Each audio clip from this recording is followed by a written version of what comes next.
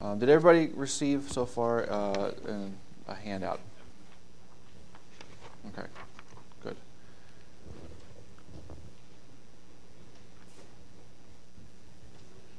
All right. Thanks. Yeah, I was about to shift everything to my left, but all right. Well, before we get started, let's open in a word of prayer, and then we'll get started looking at Paul. Let's pray. Father in heaven, we thank you for bringing us together once again this morning to open your word. Thank you for this man, Paul, and what you did with his life. Thank you for showing us his life on the pages of Scripture.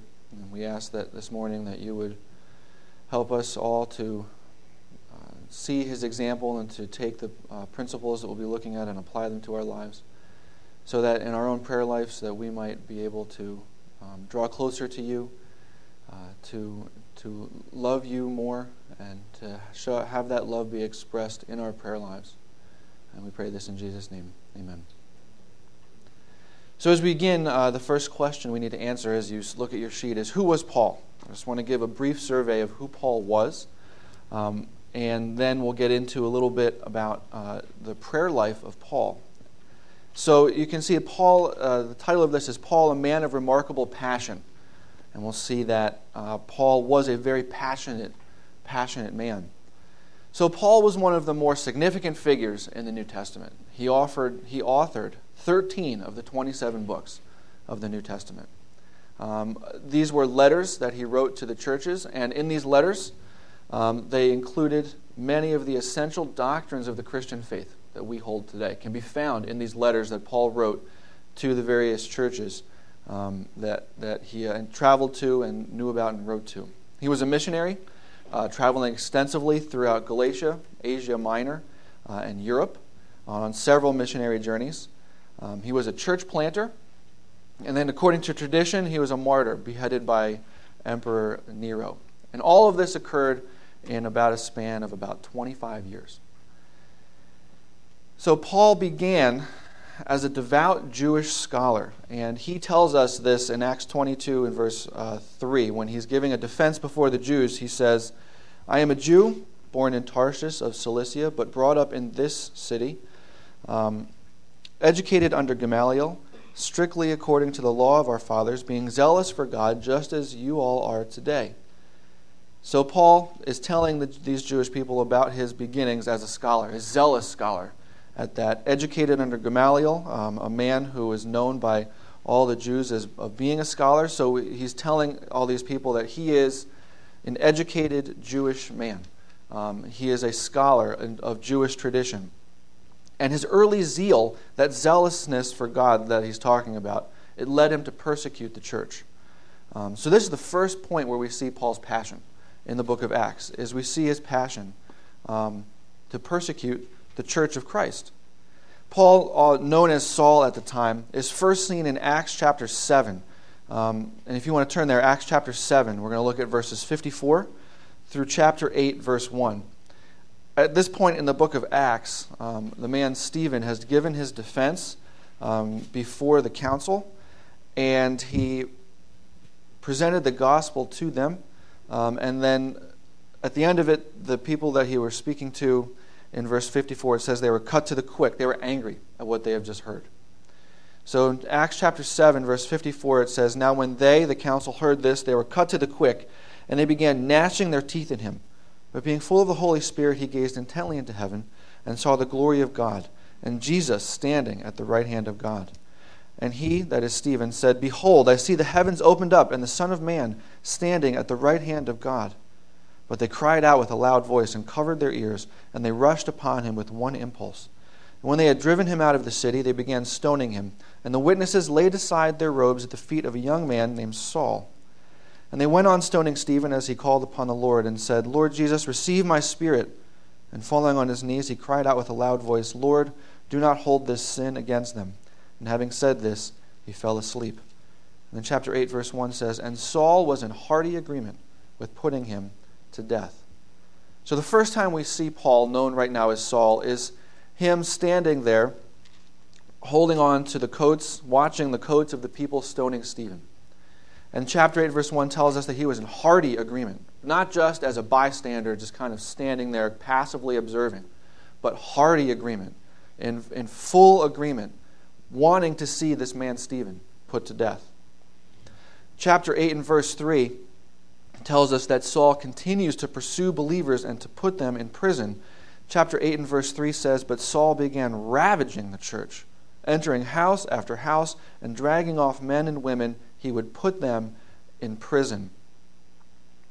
So he didn't just leave it at that. He took that zeal for God, and that for Saul at that point translated to him persecuting the church, thinking that he was doing what he was supposed to be doing for God. He was taking these men and women, dragging them off, and putting them into prison.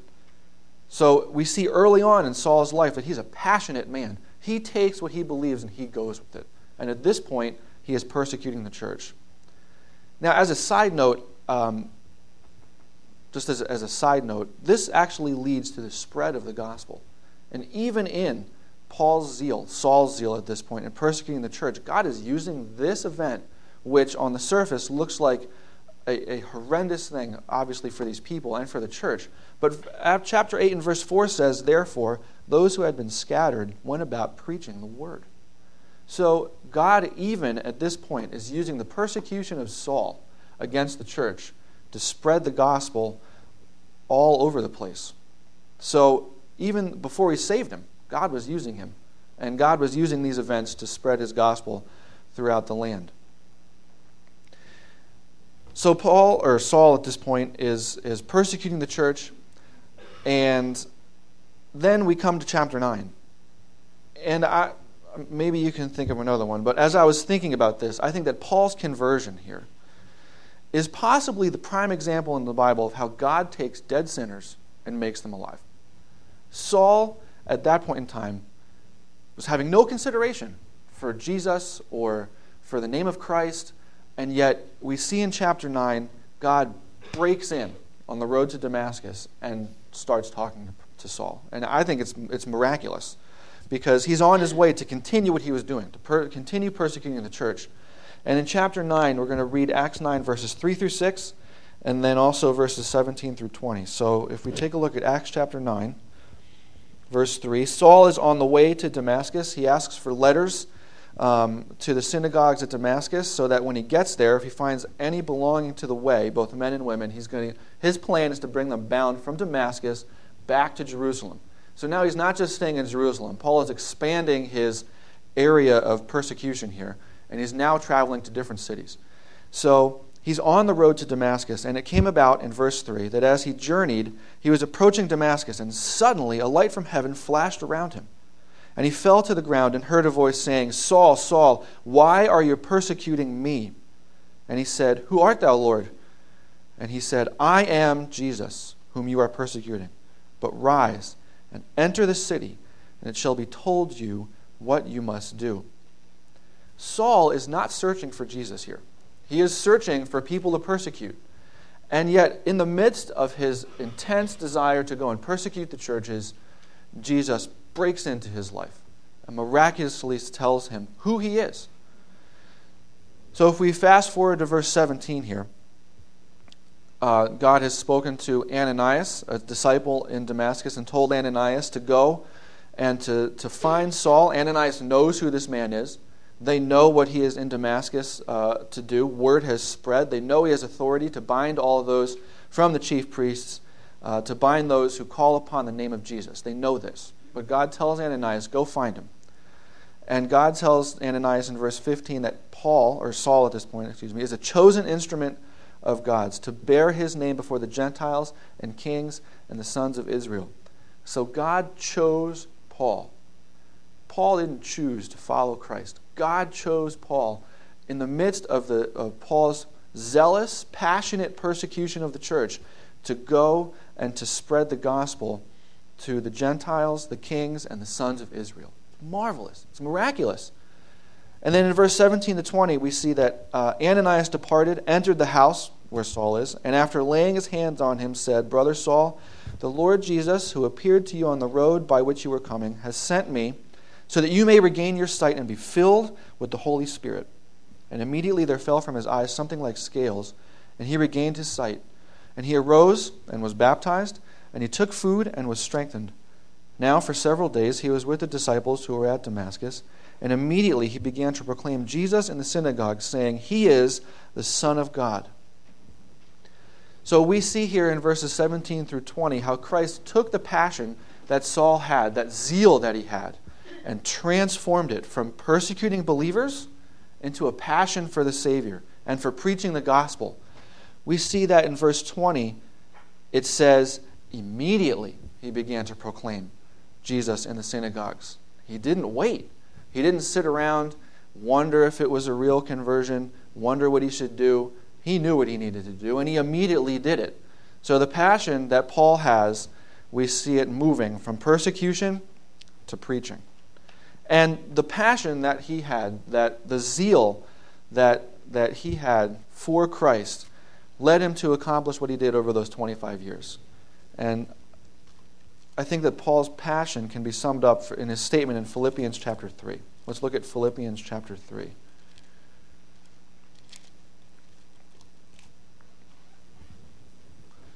Philippians chapter 3, we're going to look at verses 7 through 11.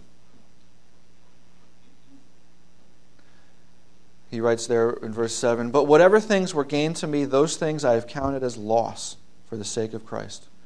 More than that, I count all things to be loss, in view of the surpassing value of knowing Christ Jesus my Lord, for whom I have suffered the loss of all things, and count them but rubbish, in order that I may gain Christ, and may be found in him, not having a righteousness of my own derived from the law, but that which is through faith in Christ, the righteousness which comes from God on the basis of faith, that I may know him and the power of his resurrection and the fellowship of his sufferings, being conformed to his death, in order that I may attain to the resurrection from the dead.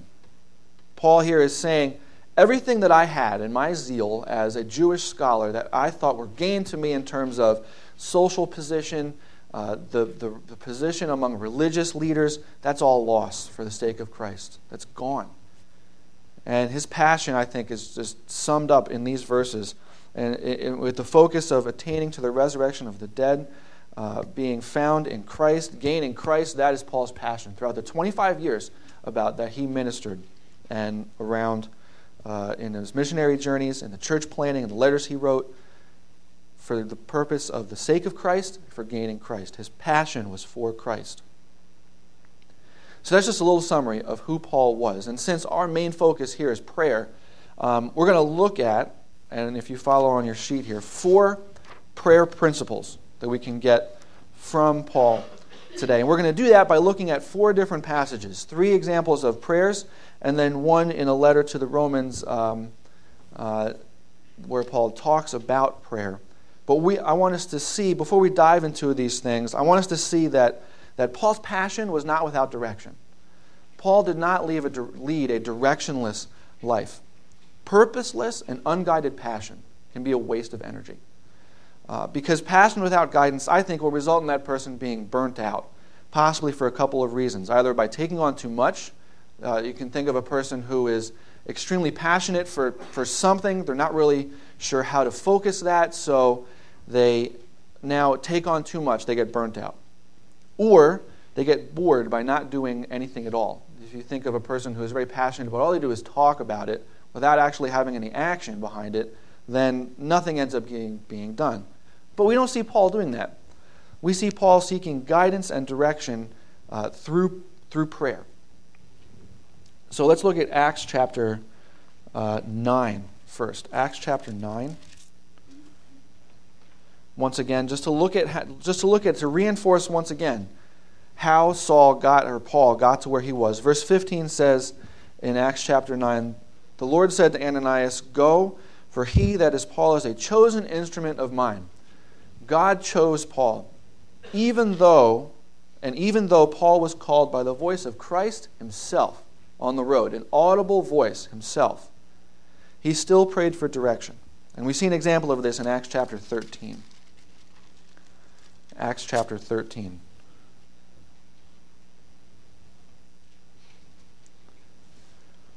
This is right before the first missionary journey. Paul is in Antioch. in the church there. And we see in Acts chapter 13, verses 1 and 2, now there were at Antioch, in the church that was there, prophets and teachers, Barnabas and Simeon, who was called Niger, and Lucius of Cyrene, and Manaen, who had been brought up with Herod the Tetrarch, and Saul. And while they were ministering to the Lord and fasting, the Holy Spirit said, Set apart for me Barnabas and Saul for the work to which I have called them. So even though we know that from chapter 9 that Christ set apart Saul for his ministry, we still see him praying for direction here with the leaders, praying and fasting. He's looking for direction. Now, note here as well that the prayers of the leaders did not set Paul apart, but rather they served to affirm the Spirit's choosing. The Spirit had already set apart Paul at that point. We see that in chapter 9.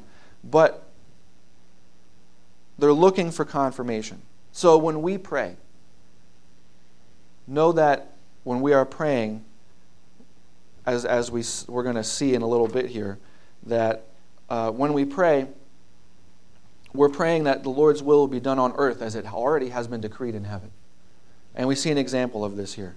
So Paul did not assume anything, but he demonstrated his trust in the direction of the Spirit through his prayer life. And we're going to see more examples of that in a second. We see that Paul was a serious prayer. You could say that he was a prayer warrior. And in chapter 13, verses 1 and 3, we see that his prayers, 1 through 3, his prayers were accompanied by fasting. We see in verse 2 that they were fasting while they were praying. And then even after the Spirit chose Saul and Barnabas, in verse 3 we see them fasting and praying again before they lay their hands on them. So these leaders in this church in Antioch were very serious about their prayer life and their approach to prayer. And just a brief word about fasting here. Their lack of food, when someone fasts, we can say their lack of food while they're praying in this instance, again reinforces their dependence upon God. The state of being hungry can be a very physically uncomfortable state. But in this state here, they're fasting and praying, again restating their dependence upon God, their need of God for direction. And we see them doing it twice here before they ended up setting out on their journey. We again see Paul and Barnabas fasting again in Acts chapter 14. You don't have to turn there, but in verse 23, they have gone through their journey, and now and it says in verse 23, when they had appointed elders for them in every church, having prayed with fasting, they commended them to the Lord in whom they had believed. So again, we see Paul and Barnabas looking for direction in terms of who to choose as elders in these churches, and they don't just go about and do it without praying and fasting, again showing the seriousness of their dependence upon God in this instance. So we see that prayer was extremely important in the life of Paul. The author E.M. Bounds estimates the value of prayer in Paul's life in this way. He says, quote, Paul's course was more distinctly shaped and his career rendered more powerfully successful by prayer than by any other force. We're going to look at four principles today. So now we're at number 2 on your sheet. 4 prayer principles from the life of Paul. And I'm excited for this because as I was going through preparing and reading, this impacted me a lot. So I'm hoping that it can impact as you as well. We're going to see some things that I think are pretty incredible. So 4 principles. The first principle is that prayer is to be with understanding. Prayer is to be with understanding. And to see this, we're going to look at Ephesians chapter 1. This is an example of one of Paul's prayers at the beginning of the letter of Ephesians. So I'm going to read verses 15 through 23, and then we're going to look at specifically verses 15 through 17. So Ephesians 1 and verse 15. Verse 15 says, For this reason I too, having heard of the faith in the Lord Jesus which exists among you, and your love for all the saints, do not cease giving thanks for you, while making mention of you in my prayers, that the God of our Lord Jesus Christ, the Father of glory, may give you a spirit of wisdom and of revelation in the knowledge of him. I pray that the eyes of your heart may be enlightened, so that you may know what is the hope of his calling, what are the riches of the glory of his inheritance in the saints, and what is the surpassing greatness of his power toward us who believe, These are in accordance with the working of the strength of his might, which he brought about in Christ when he raised him from the dead and seated him at his right hand in the heavenly places, far above all rule and authority and power and dominion, and every name that is named not only in this age but also in the age to come. And he put all things in subjection under his feet, and gave him as head over all things to the church, which is his body, the fullness of him who fills all in all. This prayer here is for the believers in Ephesus, and we can see from this that Paul's prayers are heartfelt, thoughtful, and serious. So as we look at verses 15 to 17, the very beginning of this prayer, what is the purpose of this prayer? Does anybody see that? It's in verse 15 through 17. What is the purpose? What is Paul's stated purpose of this prayer? Yes? He wants them to understand or know something. Yes, he wants them to understand or know something. How? What is he asking for those believers in Ephesus? Looking at verse 17. What does he want them to understand or know? Yes. Good. That the Father may give them a spirit of wisdom and revelation in the knowledge of him. So this is a serious request here. And he's very specific about how he frames it. He goes into detail here, Paul does. Give you a spirit of wisdom and of revelation in the knowledge of him. So we can see that Paul thinks through his request here. Paul takes this purpose and then expands on it in verses 18 through 21, where Paul says, I pray that the eyes of your heart may be enlightened, so that you may know what is the hope of his calling, what are the riches of his glory, of the glory of his inheritance in the saints, and what is the surpassing greatness of his power according to us, toward us who believe. These are in accordance with the working of the strength of his might, which he brought about in Christ when he raised him from the dead and seated him in his right hand in the heavenly places, far above all rule and authority and power and dominion, every name that is named, not only in this age, but also in the one to come. Paul thinks through his prayer requests here, and then he ends up expanding upon it. He does not just stop in verse 17 with, give you a spirit of wisdom and of revelation and the knowledge of him. We can look at verses 18 through 21 and kind of get an idea of what he's talking about here. So Paul thinks through and understands what he is praying about. But then what is the ultimate focus of his prayer? We saw the ultimate purpose in requesting what his ultimate request was for the believers. But what is the ultimate focus of Paul's prayer? And this applies to all of Paul's prayers.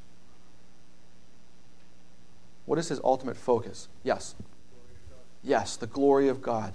Christ, the glory of God and the glory of Christ. And when he expands upon his request, that's where he ends up. Paul ends up with the glory of Christ and talking about Christ and talking about Christ being having all things in subjection under his feet, head over all things to the church. Paul's prayer request leads him into glory of Christ. So we see as well that Paul understood the nature and the power of God, and that's reflected in his prayers. What statements do we see in verses 20 to 23, these following verses? What statements tell us about the power and nature of God? Because Paul hits on a few of these statements in verses 20 through 23 that gives us an idea of what he's thinking about when we think about the power and the nature of God. Yes. Pastor? He can raise the dead. Yes, he can raise the dead. His position has total authority, total exaltation, where it says he's far above everything in the heavenly places. Yes, good. In heavenly places, his position of authority, having seated Christ at his right hand, putting all things in subjection under Christ's feet, giving him his head over all things to the church. So we see that Paul is an understanding of the nature and power of God. Paul understands who he is approaching here when he's making these requests. And he understands, and it's seen in verses 20 through 23. So that's what guides his prayer for the believers, the understanding of the strength of God the Father, which is manifested in Christ. And as I was thinking about my own prayer life in reflection of this point, I was thinking that I need to have, and we need to have, that similar focused understanding of who God is when we are praying. And we should also have a knowledge of what we want to say before we pray. I find it that unless I purposely take a list, I find it very easy. I just begin to ramble, particularly in my private prayer life. I find personally that it's a lot easier in the context of a prayer meeting or praying with somebody else to be focused in what I'm praying for. But when I'm in my private, personal prayer time, I tend to get lost and distracted. And I think that if I can follow, and if we can follow the example of Paul here, that can eliminate some of that. And this is a very short prayer here. Paul, we only have verses 15 through really 23 of this prayer, but yet Paul shows us that he has a clear purpose, and then he expanded upon that clear purpose, and then he also has the ultimate focus being Christ and the glory of God. So if we're going to do this, if I'm going to do this, this means that Scripture must inform our prayers. Where do we get understanding of who Christ is and what the nature and power of God is? We get it from understanding what is revealed to us in Scripture. So when we come to God in prayer, if we are going to have prayer to be with understanding, we must allow Scripture to inform our prayer life, both corporately with one another in small groups, wherever we might find ourselves with another believer, and also privately as well, that we must bring our prayers to God with understanding. Secondly, our prayer is to be assisted by the Holy Spirit. And to see this, we're going to look at Romans chapter 8. Romans chapter 8. We're going to read verses 26 and 27, and then we're also going to jump over and look at verse 34, the second half of verse 34. Verse 26 and 27 say, "And in the same way the Spirit also helps our weakness, for we do not know how to pray as we should. But the Spirit Himself intercedes for us with groanings too deep for words. And He who searches the hearts knows what the mind of the Spirit is, because He intercedes for the saints according to the will of God." If we jump over to verse 34, "Christ Jesus is He who died, yes, rather, who was raised, who is at the right hand of God, who also intercedes for us." So looking at verses 26 and 27, first of all, why does the Holy Spirit need to assist us in our prayers? Why do we need help? Yes, we're weak. We do not know how to pray as we should. We are weak. Why is that? Why are we weak? What is it about us that makes us weak and incapable of praying as we should? The flesh, yes. Sin. We are sinful beings. And because of that, we do not know how to pray as we should. So the Holy Spirit needs to assist us in our prayers. How does the Holy Spirit do that? How does the Holy Spirit assist us in our prayers?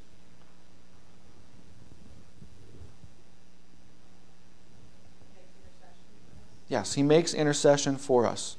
He intercedes for us on our behalf and helps us with our weaknesses by interceding for us. Who else intercedes for us? Jesus Christ does, yes. We see that in verse 34. So as we are praying, we can have confidence that the Spirit and Christ are interceding on our behalf, because we don't know how to pray as we ought. We are weak. We are sinful. We struggle with the flesh. We are tired. We get distracted. But thankfully, Jesus sent His Spirit to help us, and the Spirit aids us in our prayers and intercedes for us with groanings too deep for words. And the one who searches the heart knows what the mind of the Spirit is. So that is encouraging, to know that we are not alone in our prayers, but to know that the Holy Spirit helps us out and intercedes for us in our weaknesses and in our prayers. Now, going back to Paul's personal prayer life here, his prayer life, it's because of the assistance of the Holy Spirit that we can see two characteristics of Paul's prayers. First, we see the continuous nature of Paul's prayer life. And second, we're going to look at Paul's prayers in faith. So let's look at 1 Thessalonians 5:17. It's a verse that might be familiar to most of us.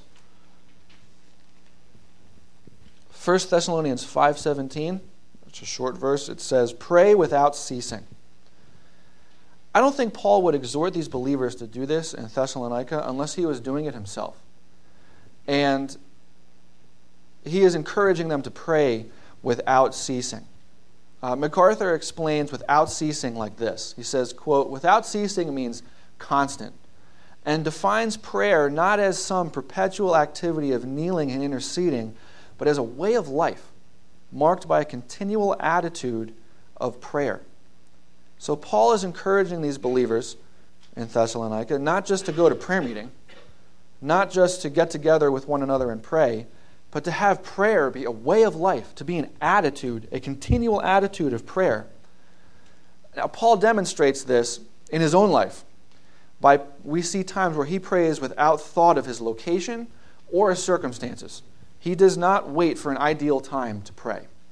So in Acts 16:13, he's praying with women by a riverside. In Acts 16:25, he's in a dungeon in the stocks, and we see him praying. In Acts 20 and verse 36, he's with Ephesian elders on the beach, and he's praying. Acts 21 verse 5, he's on the beach again in Troas with a group of disciples this time, and he's praying again. In Acts 27 verses 23 to 25, during a storm at sea, he's praying again.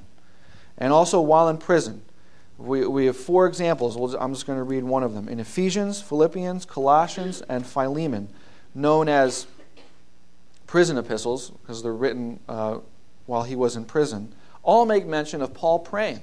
Ephesians 1:16 says that Paul giving thanks, I'll start in 15. "For this reason I too, having heard of the faith in the Lord Jesus which exists among you and your love for the saints, do not cease giving thanks for you, while making mention of you in my prayers." It says he does not cease. And he's in prison in Ephesians. And the similar language is used in Philippians, Colossians, and Philemon, praying for the believers always, without ceasing, always making mention of you in my prayers. So we see that Paul is not just wallowing in his sorrow in prison, but he is engaged, praying for the believers. And when he tells the believers in Thessalonica to pray without ceasing, we see him doing it. He is an example of that. His life was marked by that continual attitude of prayer. Believers that he had come into contact with, believers that he had maybe hadn't even met, but knew about, were on his mind, praying for them constantly. So Paul had a continuous nature to his prayer life. Paul also prayed in faith. And for this one, we're going to look at Acts 27:25, the example of, or the account of when he is on the ship. He's being sent to Rome. Paul has made defense before Felix, Festus, Agrippa. He appealed to Caesar. Now he is on a ship bound for Rome. And in Acts 27:25, the ship is caught in a storm. The men are fearful. They're beginning to jettison the cargo and the tackle. And in verse 25, Paul stands up and says, "Keep up your courage, men, for I believe God that it will turn out exactly as I have been told." And Paul was told that the ship and all the men on it would be saved. Now, given what we have seen about Paul to this point, just in the previous example of his continuous nature, I don't think it's difficult to imagine that Paul was praying during the storm. Because in verse 23 Paul says, "For this very night an angel of the God to whom I belong and whom I serve stood before me, saying, 'Do not be afraid, Paul. You must stand before Caesar. And behold, God has granted you all those who are sailing with you.'" The angel tells Paul that the safety of all those on the ship is sure. Everyone will be saved. And I think that's an answer to prayers that Paul was praying during the journey and during the storm. And his boldness can be seen because of his confidence in the answer that he was given. He didn't question the response. He didn't question the response that he got from the angel and from the Spirit. But he stood up and told everybody and said, "Take courage. Take courage. Everyone here will be safe." And then he goes on to explain how that has to happen. And then if we were to read on, we would see that Paul arrived safely. Everyone on crew is safe and sound on land, and they end up where they were planning to go. So prayer requires us to let go of the desire to come up with our own solutions. We can't do that.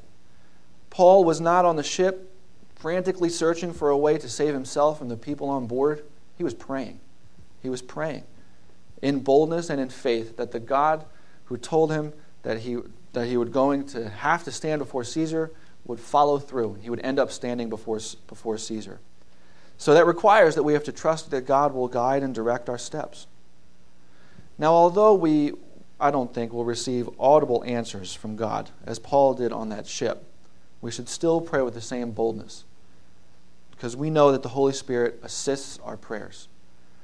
And we can see that Paul gets answers to his prayers. And he is bold in his prayers, and we should be praying in the same boldness. So the question that I asked myself after looking at that account was, do I really pray with boldness? Do I pray with confidence in the Holy Spirit's assistance, or am I timid in my prayer life? The more that as I reflected, the more I make prayer a way of life, then the more in tune I will be with the Holy Spirit. When it's choppy, when it's broken, when it's not a way of life, of course I'm going to wonder if I'm praying according to God's will, because I'm not in tune with the Holy Spirit. And I think the more that I can make prayer a way of my own life and an attitude, then the boldness, I think that I'll start praying with more boldness. And I think that hopefully you can reflect in the same way.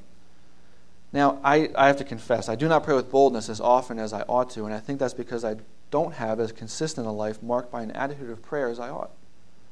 And that was a challenging thought to have.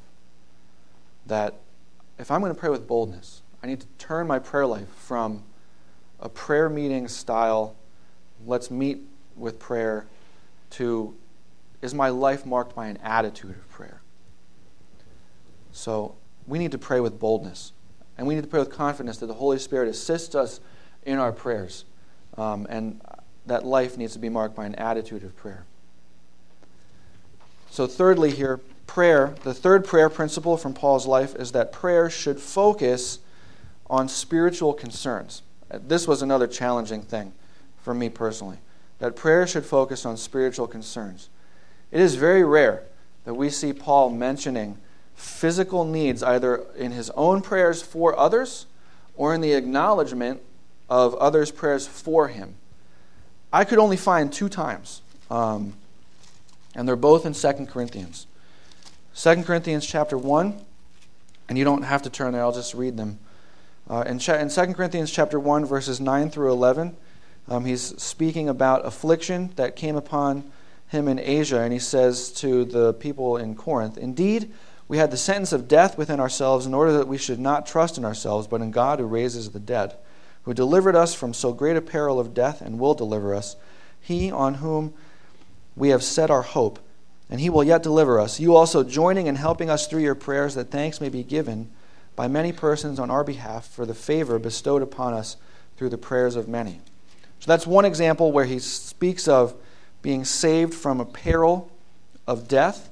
And then in 2 Corinthians chapter 12, he makes mention of of his own personal physical struggle. In verses 8 through 9, he's talking about the thorn in the flesh that was sent to buffet him, to keep him from exalting himself. He says, "Concerning this, I entreated the Lord 3 times that it might depart from me.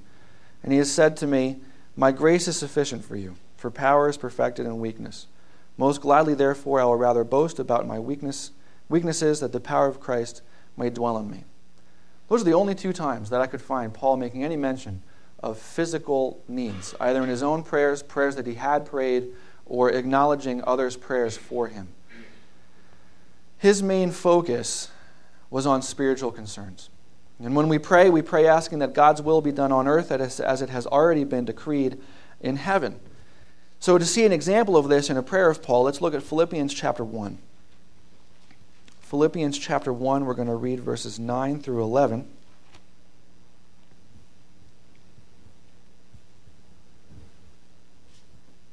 Verse 9 says, "And this I pray, that your love may abound still more and more in real knowledge and all discernment, so that you may approve the things that are excellent, in order to be sincere and blameless until the day of Christ, having been filled with the fruit of righteousness, which comes through Jesus Christ, to the glory and praise of God." So what is the spiritual concern that is seen in this prayer? As you look at verses 9 through 11, what is the main spiritual concern?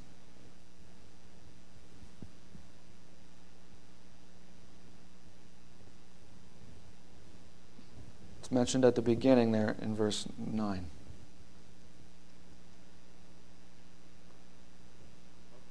What about love? Yes, that love would abound. And not just any love, but love would abound more and more in real knowledge and all discernment. So Paul is praying for the believers here in Philippi that their love may abound more and more. So what was the purpose of that request? What is the "so that" statement? Paul tells us why he's praying for these believers as well. Why he's praying that their love may abound more and more. What was the purpose?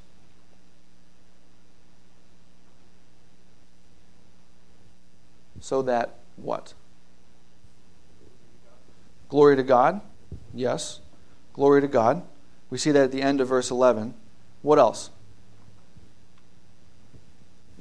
To approve the things that are excellent, which means to discern what is best.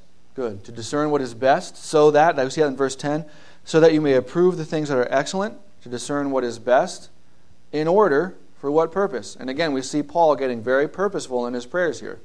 Right? He doesn't just stop at saying, may their love abound more and more. He tells us in his prayer, and he goes on in his prayer to say why. So that you may approve the things that are excellent, why? What is his concern for the believers in Philippi as well? Why does he want them to approve the things that are excellent?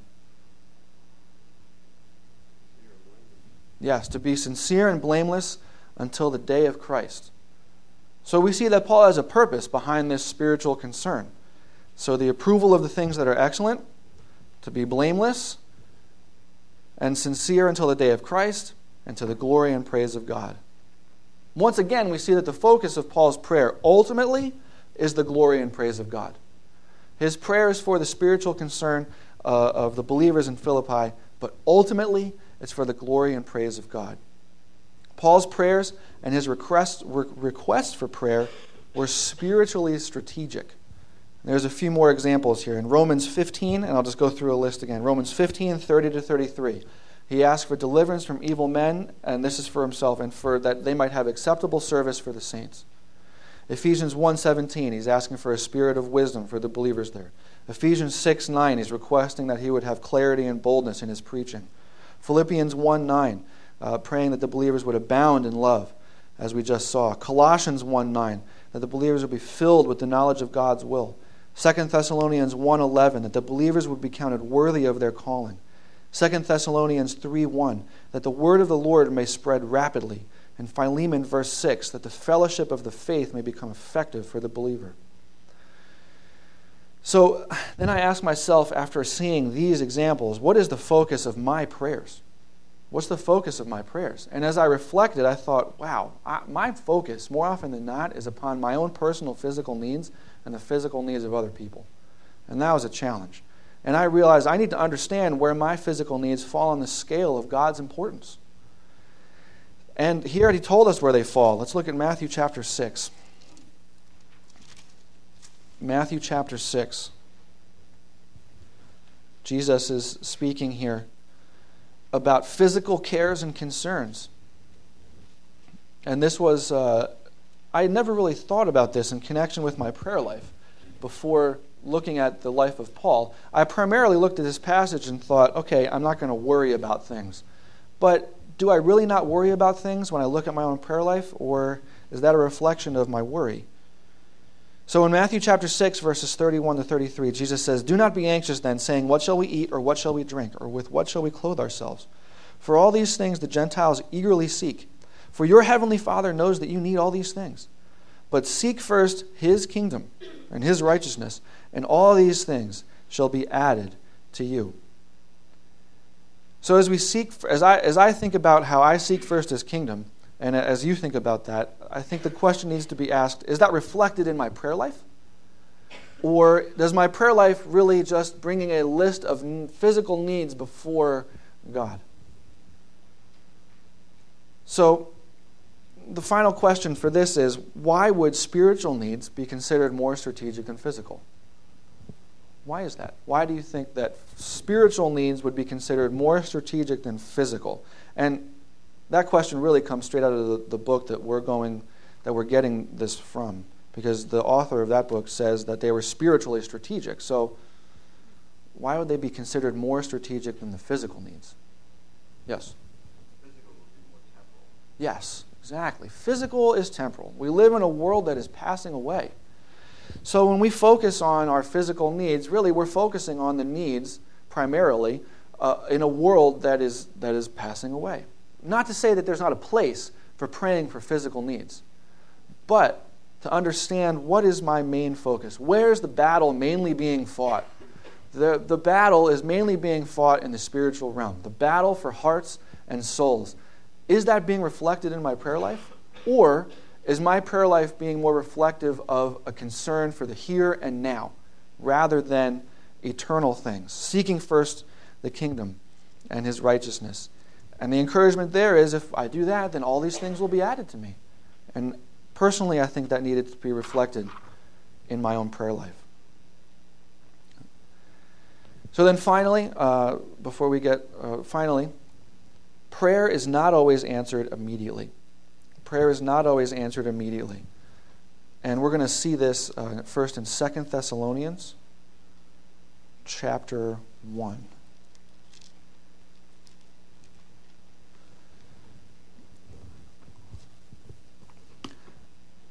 God will answer prayer according to his purposes, not our timing. And that is something that I continually need to remind myself and understand, is that when I pray, I am not rubbing a magic lamp. God is not some genie that I bring requests to, but he is God. He is our Almighty Father, and he will answer our prayers according to his timing and according to his purposes, not ours. So when we focus our prayers on being spiritually strategic, we might not even see the answers to our prayers on this side of heaven. And Paul prayed prayers, knowing that answers might not be seen on this side of heaven. So 2 Thessalonians 1, verses 11 through 12 says, "To this end also we pray for you always, that our God may count you worthy of your calling, and fulfill every desire for goodness and the work of faith with power, in order that the name of our Lord Jesus may be glorified in you, and you in him, according to the grace of our God and the Lord Jesus Christ." So what are the requests in this prayer? There's two main ones, I think, in this prayer. What are the two main ones in 2 Thessalonians 1, 11 through 12?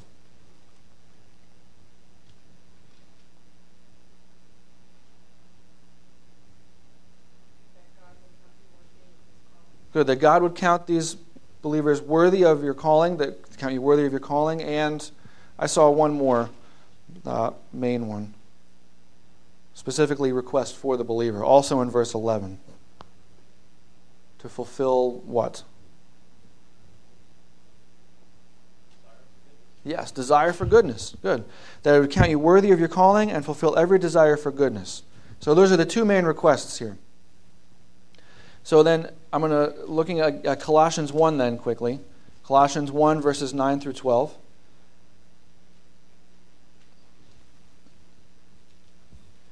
"For this reason also, since the day we heard of it, we have not ceased to pray for you and to ask that you may be filled with the knowledge of his will," it's one request, "in all spiritual wisdom and understanding, that you may walk in a manner worthy of the Lord," second request, "to please him in all respects," another request, "bearing fruit in every good work," another request, "increasing in the knowledge of God," another one, "strengthened with all power according to his glorious might for the attaining of all steadfastness and patience, joyously giving thanks to the Father who has qualified us to share in the inheritance of the saints in light." So in this short 4 verses, Paul is asking that they would be filled with the knowledge of his will, walk in a manner worthy of the Lord, please him in all respects, bear fruit in every good work, increase in the knowledge of God, be strengthened with all power, and attain all steadfastness and patience. Now, how many of these requests, after Paul was done praying, do you think he was expecting to get a letter back from the believers in Colossae and Thessalonica saying, "Paul, we did it. We accomplished all your requests"? How many do you think he might have seen?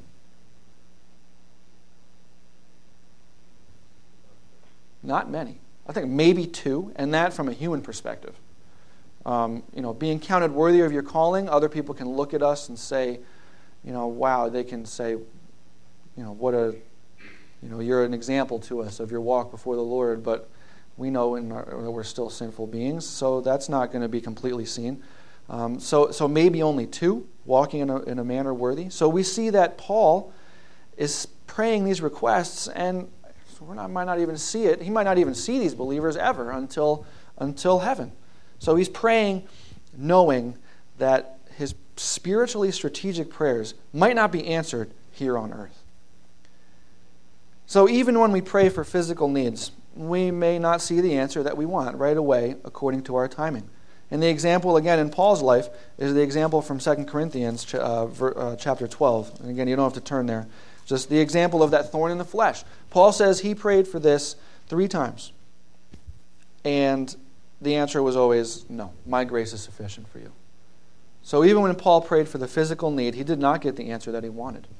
So we need to be aware that we might not get the answers that we want to hear according to our timing in prayer. Paul did not. And when we are praying in a spiritually strategic manner, we might not even see the answers to our prayer on this side of heaven.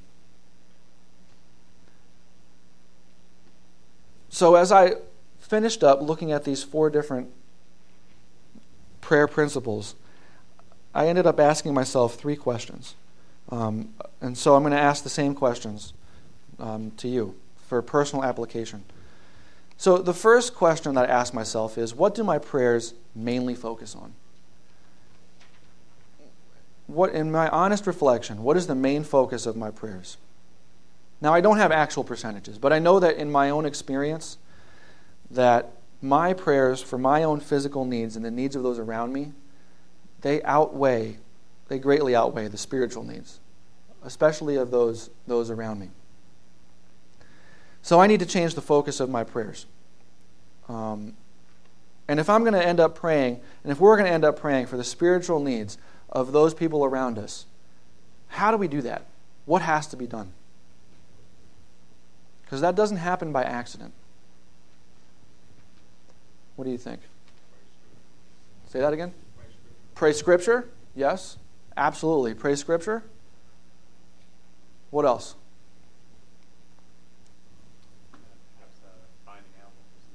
Yes, finding out what those needs are. We need to be intentional in our conversations with each other as well, and then go and pray the Scriptures that would apply to those spiritual needs. When we're talking to one another and we ask each other how we're doing, I just think to myself, how often is my answer a physical answer? How often is my request for prayer when somebody asks me how I'm doing a request for a physical need or a physical concern? Am I really even helping other believers out in entering into my spiritual battles and my spiritual concerns? And that takes a level of vulnerability that can be uncomfortable, because we don't really want to open ourselves up and let other people know about our sin. That's a scary thing.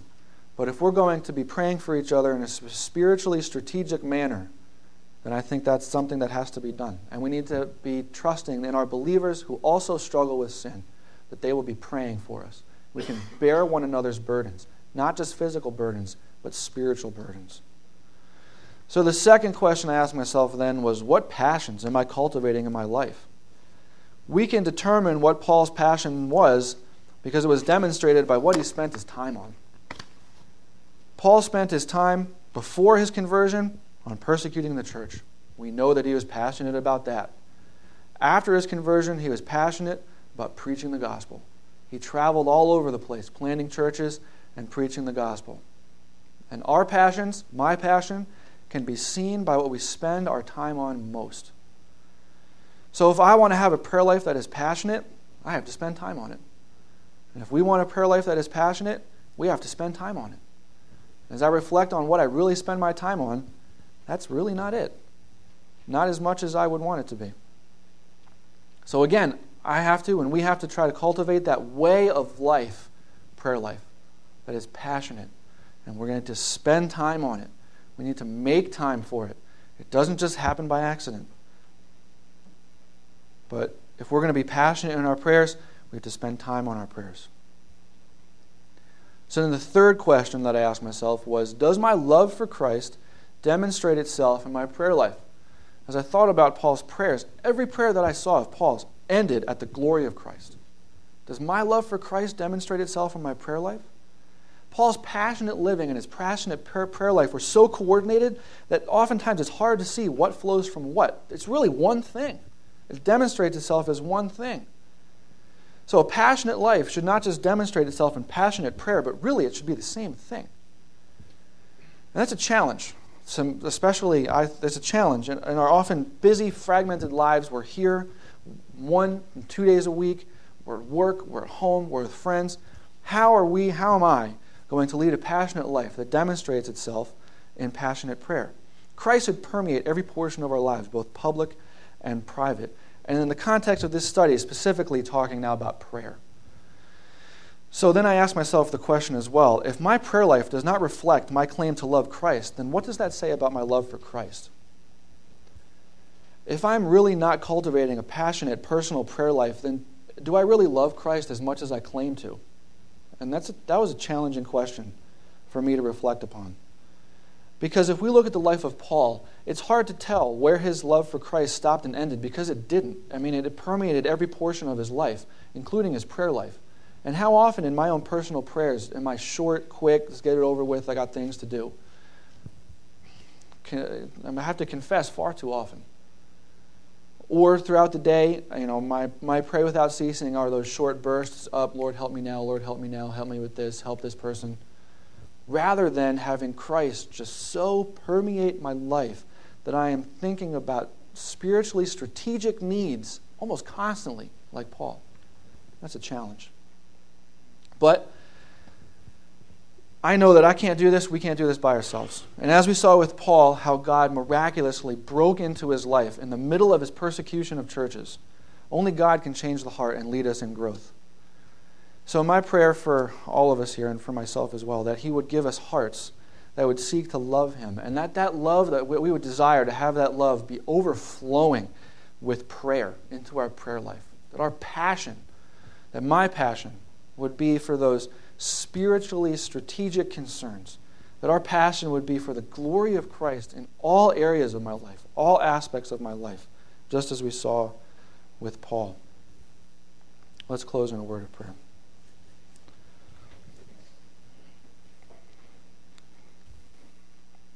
Heavenly Father, we thank you for the example of Paul.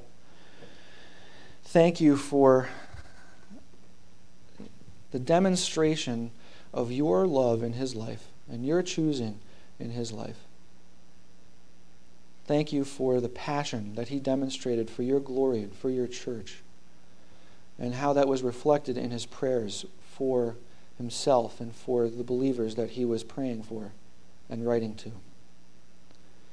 Father, may we, here in this place, have the same overflowing spiritual concern and passion for Christ's glory and for his church.